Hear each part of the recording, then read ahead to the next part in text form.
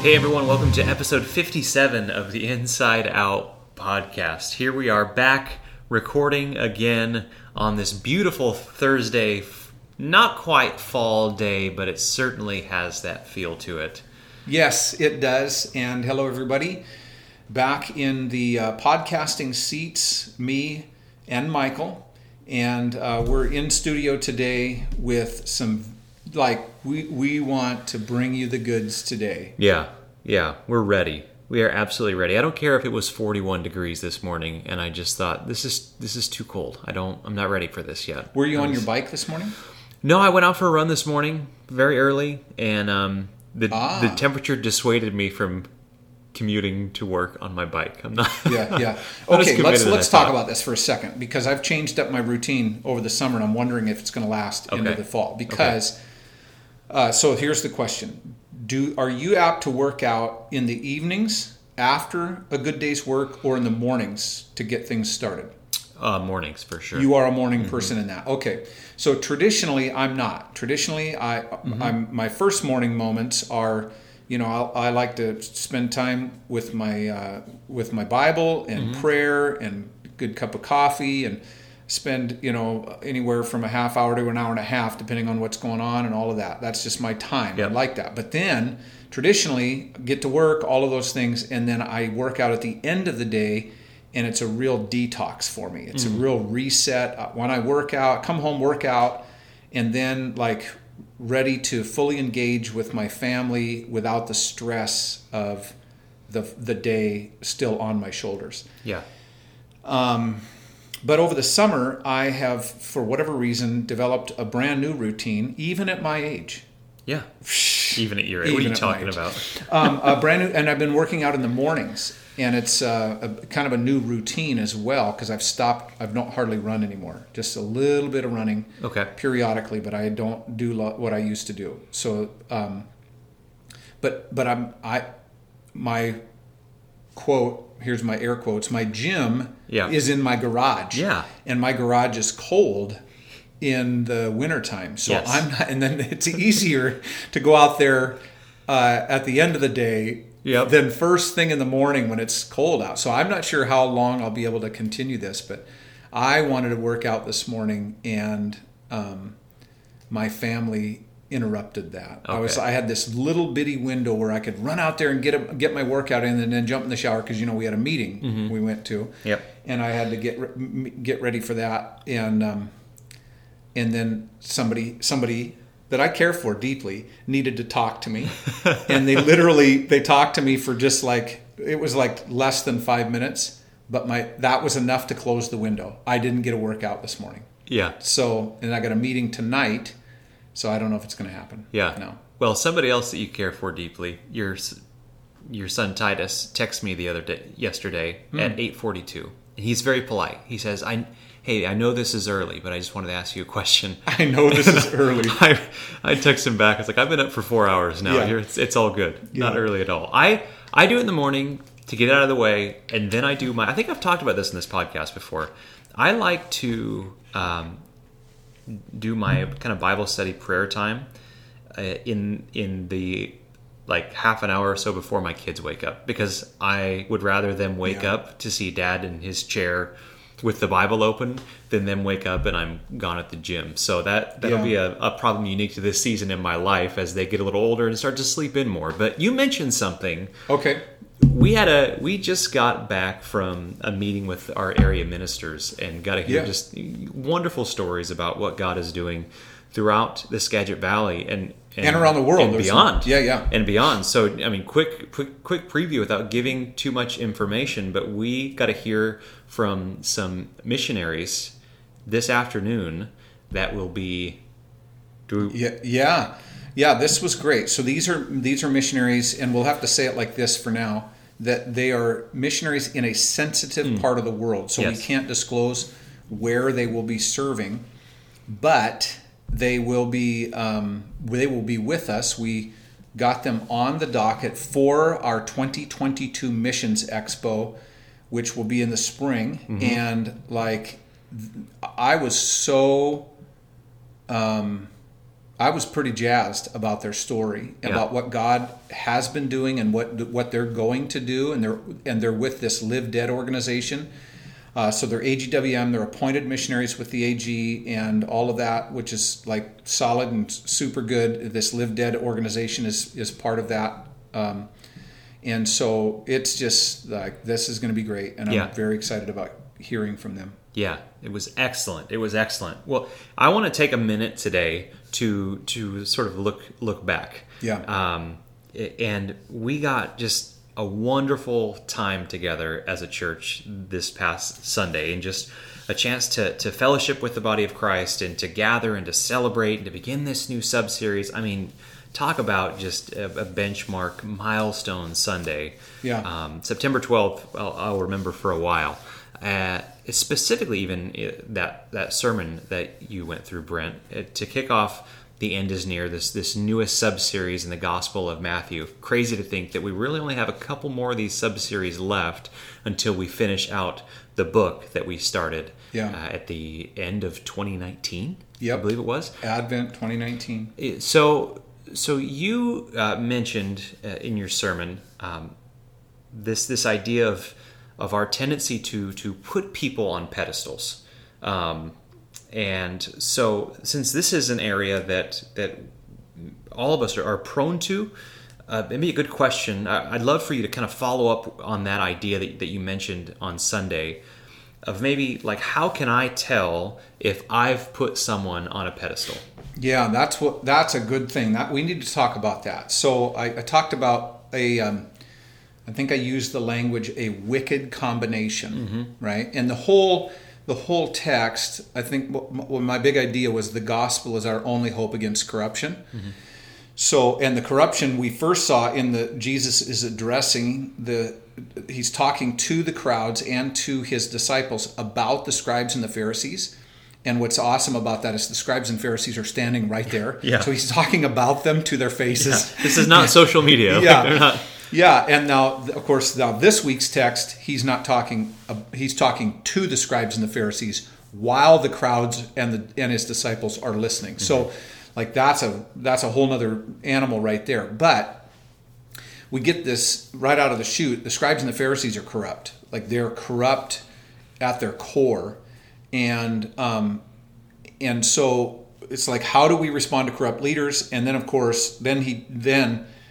In the text, in verse 8, Jesus then says, but you. So then he's talking to the crowds and to his disciples about themselves.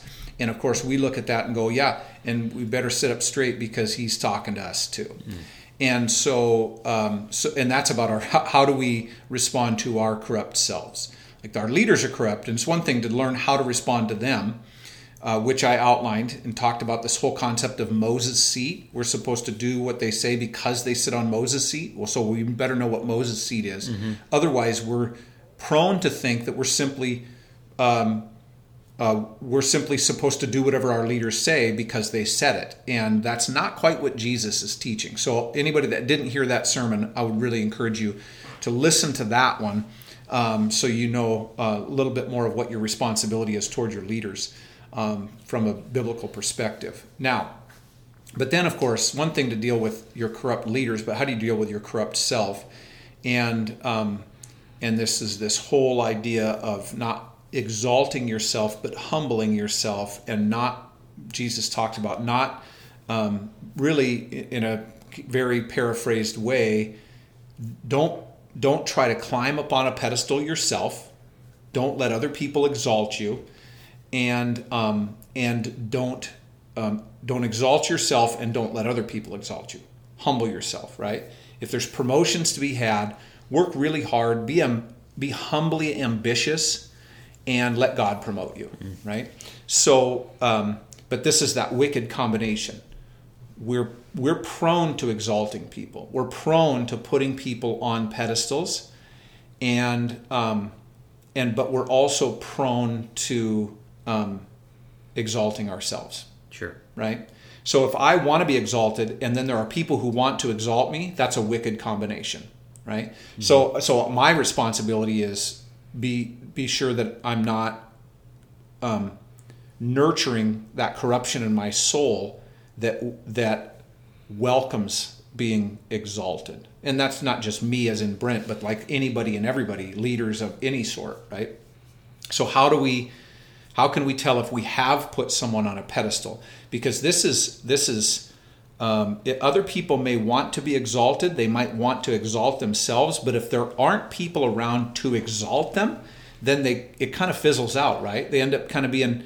You ever have one of those fireworks that you light it and then it just kind of goes, yes, and it never goes anywhere, and we call that a dud. That's a dud, right? And so somebody who has this aspiration to be a great firework, that is all kind of self-centered and corrupt, if nobody's there to like give them the go-ahead, nobody's there to put them on that pedestal, then they just stay on the ground level like a mere mortal. And so I think that's good. So how do we know if we have done this? And this goes to like some real dysfunction within our own selves. It's part of our own, maybe our own insecurities, our own corruptions in some ways. So I've listed out several things, and we can talk through these. But okay. The first one is, how can you tell if you've put someone on a pedestal? Is number one, you follow them uncritically. Meaning and I don't mean we have a critical spirit, but the idea of saying to somebody, I'd follow you over a cliff. Yeah, it sounds noble and right, or sounds like maybe noble. It shouldn't sound right. It's like if somebody's going off a cliff, I'm not following them off the cliff. I'm going to try to save them from going off the cliff themselves. Right? If they say, we're going this way, and I'm not thinking deeply, thinking critically to say, is that the way we should go? Not because I'm the doubter, or not because like the person who's always negative about new ideas, that's not what I'm talking about. Those people, like their hearts are sour, right there. They need to like change. That's not good. But to follow uncritically is a definite telltale that we've put somebody on a pedestal. Right. Secondly, if you overlook real faults that they have, if there's like character issues, if you see things ethically or morally that are not right and you overlook them, maybe because you're so enamored by them or you're so impressed, by their skills or their talents, or the facade that they've put up, like if you're willing to overlook real faults, you have put somebody on a pedestal, that person. Number 3, if you let them pressure you, even to the violating of your own values and convictions, you've put them on a pedestal. Leaders, unfortunately, have done this over and again to people who are sincere, people who desire to do what's right, and because the leader, he or she, is not tethered to a sound. Let's even say, like, even in the church world, they're not tethered to a sound soteriology. They have, or a Christology, so their doctrine of salvation, their doctrine of Christ is skewed to the extent that they start thinking that the things that they're involved in are about them.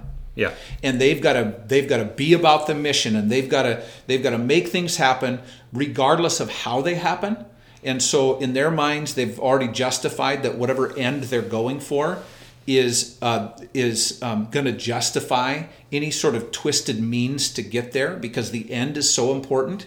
And you're like, if you're willing to violate your convictions and violate your own values for that person because they're pressuring you, like, you have put that person on a pedestal. You need to grow a spine. I don't mean to make that a cold, like, non-compassionate statement, but like, but like, you got to toughen up and recognize that there's an accountability that you have before God in that. Okay, so that would be number 3. I've got 7 of these. Okay. Number 4, you're dependent on their attention, affection, or affirmation, and they all start with A's, and I did that on purpose. Yes. Right? They just came to me. I didn't work really hard at it.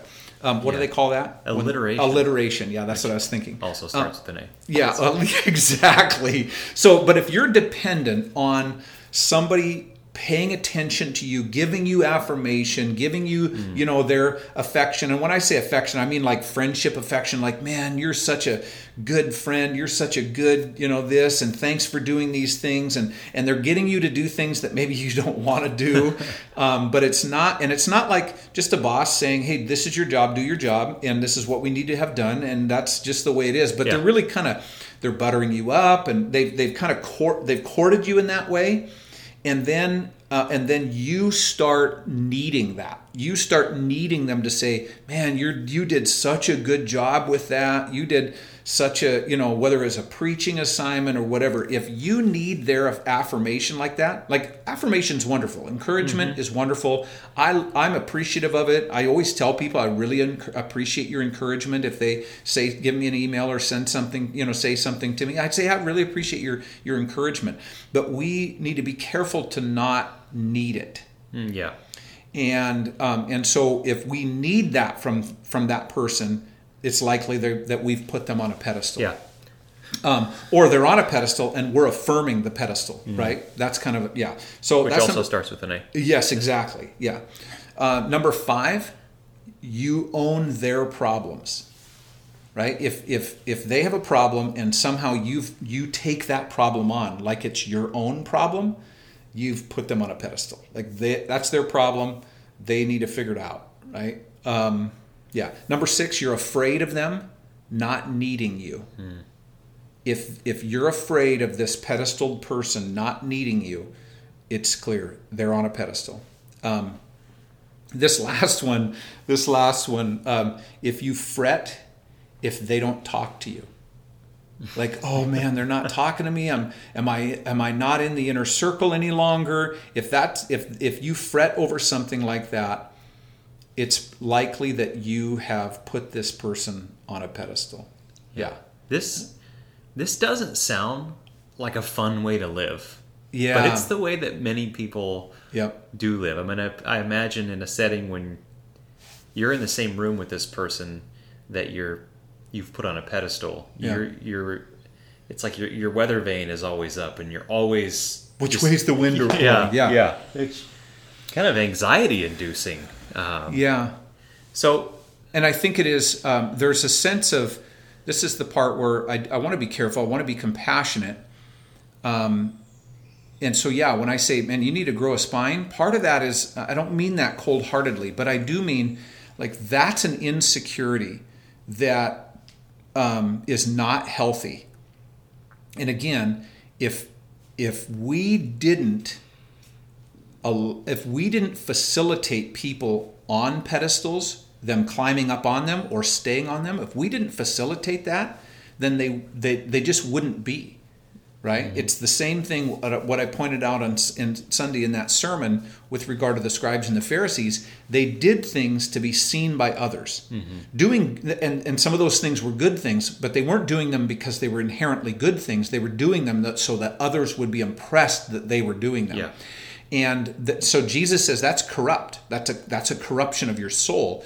And one of the things that I pointed out is one of the reasons that they did things to be seen by others is because they knew that there would be others watching. Yep. People want to be impressed by these things. People want to say, oh, look at that. Listen to that. See, that's just so great. And like if we didn't have an audience, would we do half the things that we do? Right. Right. And so, yeah.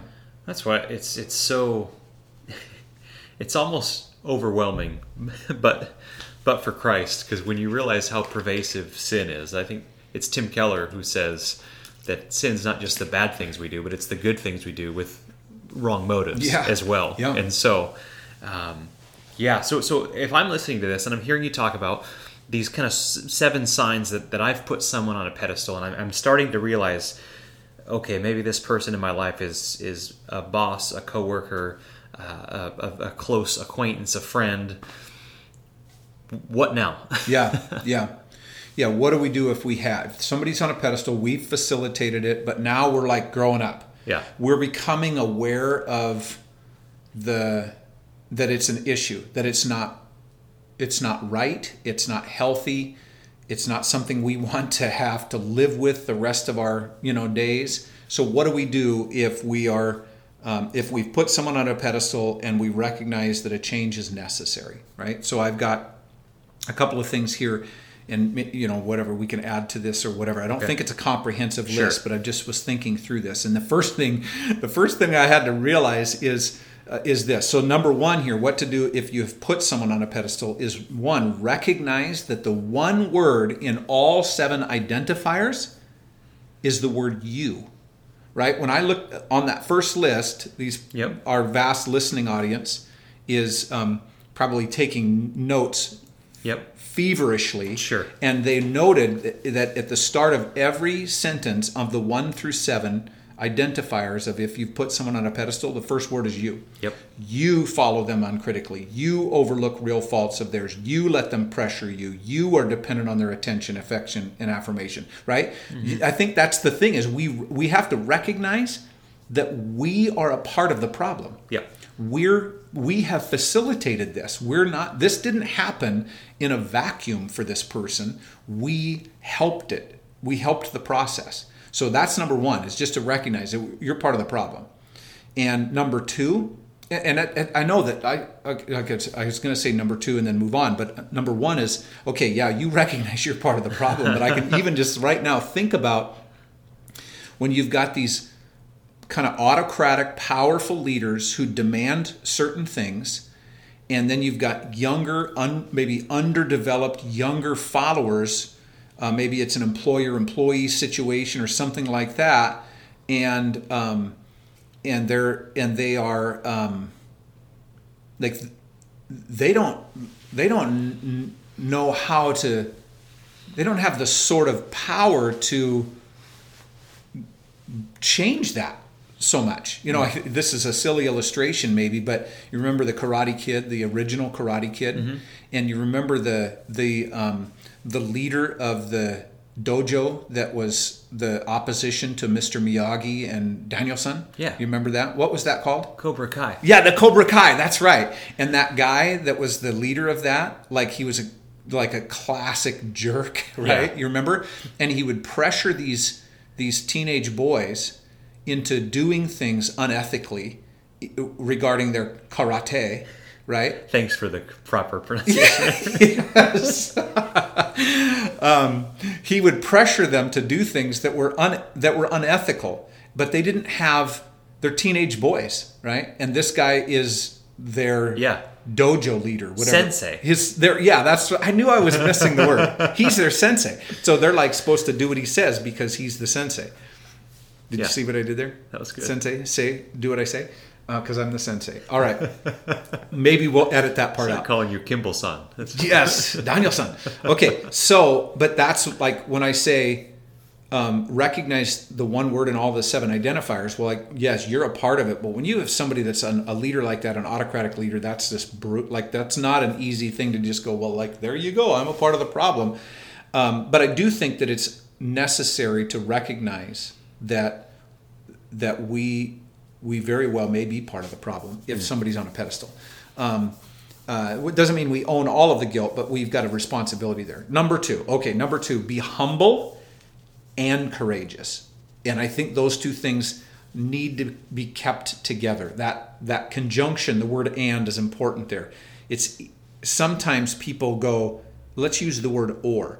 I'm going to be humble. And they think, okay, I'm going to be humble and just live with this and get walked all over the top of. I'll violate all my values. I'll have my conscience stricken and just on and on and on. Get basically abused. Mm-hmm. Or instead of an "and," they use the word "or," and then they get courageous and they're going to take up arms against this person. And they're then filled with anger and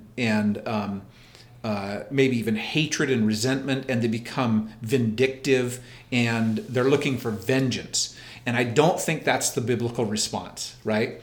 It's humble and courageous. And so we recognize that maybe we're part of it or whatever, but the courageous part is to be it's necessary because people who are leading wrong or who are on a pedestal, whatever, they need to be put in their place. And in some settings, you just don't have the power to do that. You basically have to leave the organization, the job, the church, whatever. You're gonna have to leave the organization. But in other settings, like those people, there are others who need to be humble and courageous and correct them. Mm-hmm.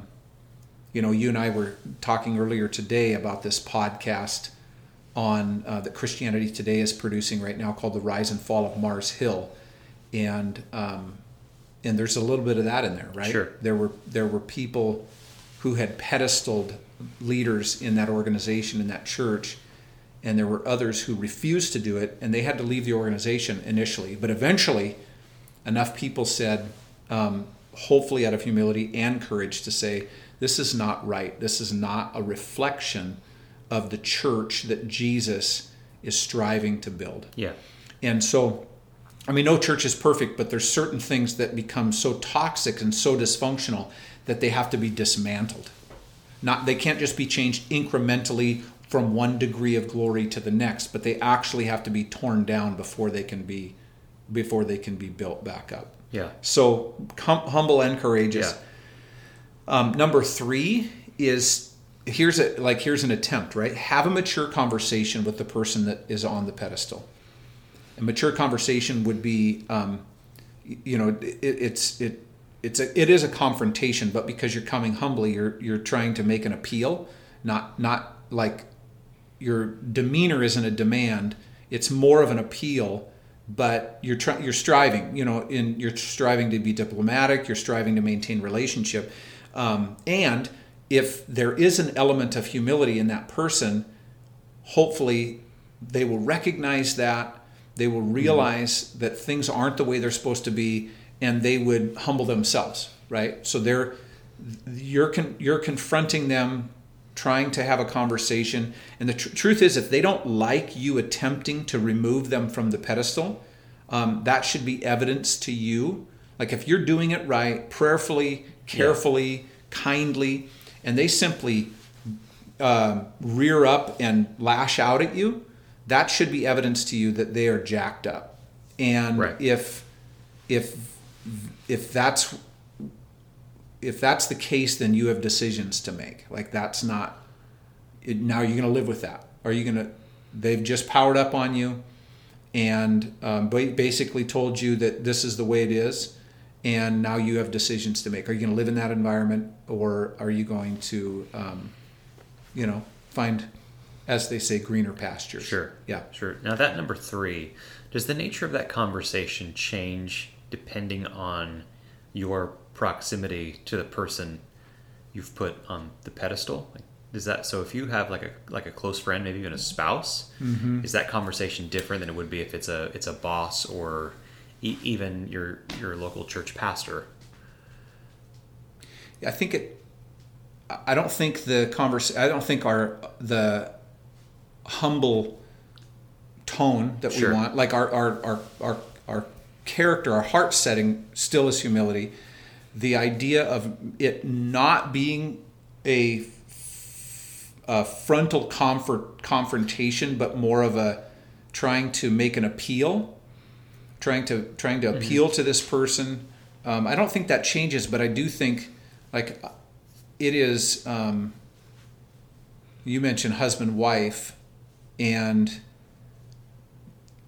I recognize that in a marriage relationship, it can be either or. Like sometimes the male, in a dysfunctional marriage, the male is domineering, mm-hmm. and in other cases, the female's domineering. Sure. And in both cases, that's ungodly, and repentance and real change, transformation needs to take place. Mm-hmm. It's a sad thing to me that there are people, spouses, who have climbed up onto a pedestal and treat their partner as if they were their step and fetch it servant. Mm. Like that's that I've got so little tolerance with that. Instantly, even just thinking about that, my temperature rises. That's not how it's supposed to be, right? So, Right. but that's a tough one. If that person is domineering in that sense, I mean, that's a form of abuse, right? If it's a boss, yeah. I mean, but if we're Christians, if we truly believe that God is our partner, not God, yeah, He is that. But if God is our provider, and there may be a sense of like, if this is the way I'm going to be treated in a work environment, I'm going to trust God to provide for me in other ways, right? Maybe there's another place to work. Yeah. And again, that's not me pastorally telling people, hey, leave your job if it's not a perfect environment and the boss thinks that he or she is, all that in a bag of chips. Someday I'm going to stop using that phrase, but it's like been in my vernacular for a decade or so. But it's not today. Yeah, not today. Yeah, not today. Yeah. Anyway, so yeah, I think and if it's a friend, part of that's that number goes back to number 2. Humble and courageous is, it doesn't look the same for every single person in every single situation, but I think both are necessary. I was just thinking, just not to belabor this point, but if that conversation looks a little different, if that person you've been putting on a pedestal is in kind of in a horizontal relationship with you, if that's different from the hierarchy of a boss or something like that. Yes. And I think it does go back to number 2. One may require a little more humility and the other may require a little more courage. Yep. Certainly all those conversations require both. But yeah, and it's almost like animal kingdom stuff here, right? So you think about in a horizontal relationship where there are peers, it's like you see these natural National Geographic videos or something where a wolf pack, you've got the alpha male or the alpha female, and they know what their place is, but the rest of the pack has to establish their place. Right. And so who's 2, 3, and 4 in the pack? And so you got number 3 challenging number 2, or you got number 4 challenging number 3, and number 3 is trying to stay on his or her pedestal, et cetera, et cetera. And it feels like that sometimes in life, but I don't think that there's supposed to be, like in our minds, especially when you're talking about in the body of Christ, we're not supposed to be constantly jockeying for position. Yeah. Right? That is not, we're supposed to humble ourselves and serve, and greatness is attainable in the kingdom of God only through humble service. If you're not interested in that, you're simply not going to attain greatness in the kingdom.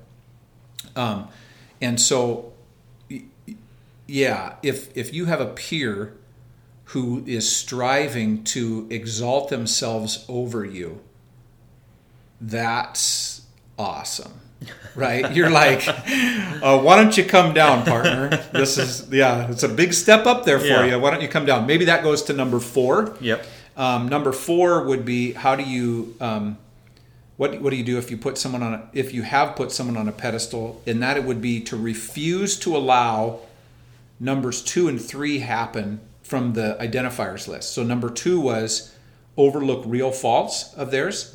So this is not necessarily horizontal. This would be even more of a vertical relationship versus horizontal. But like at some point you have to say, I will not do what is wrong on behalf of somebody else. I won't do it for them. So you don't overlook real. So I got ahead of myself. Don't overlook real faults of theirs.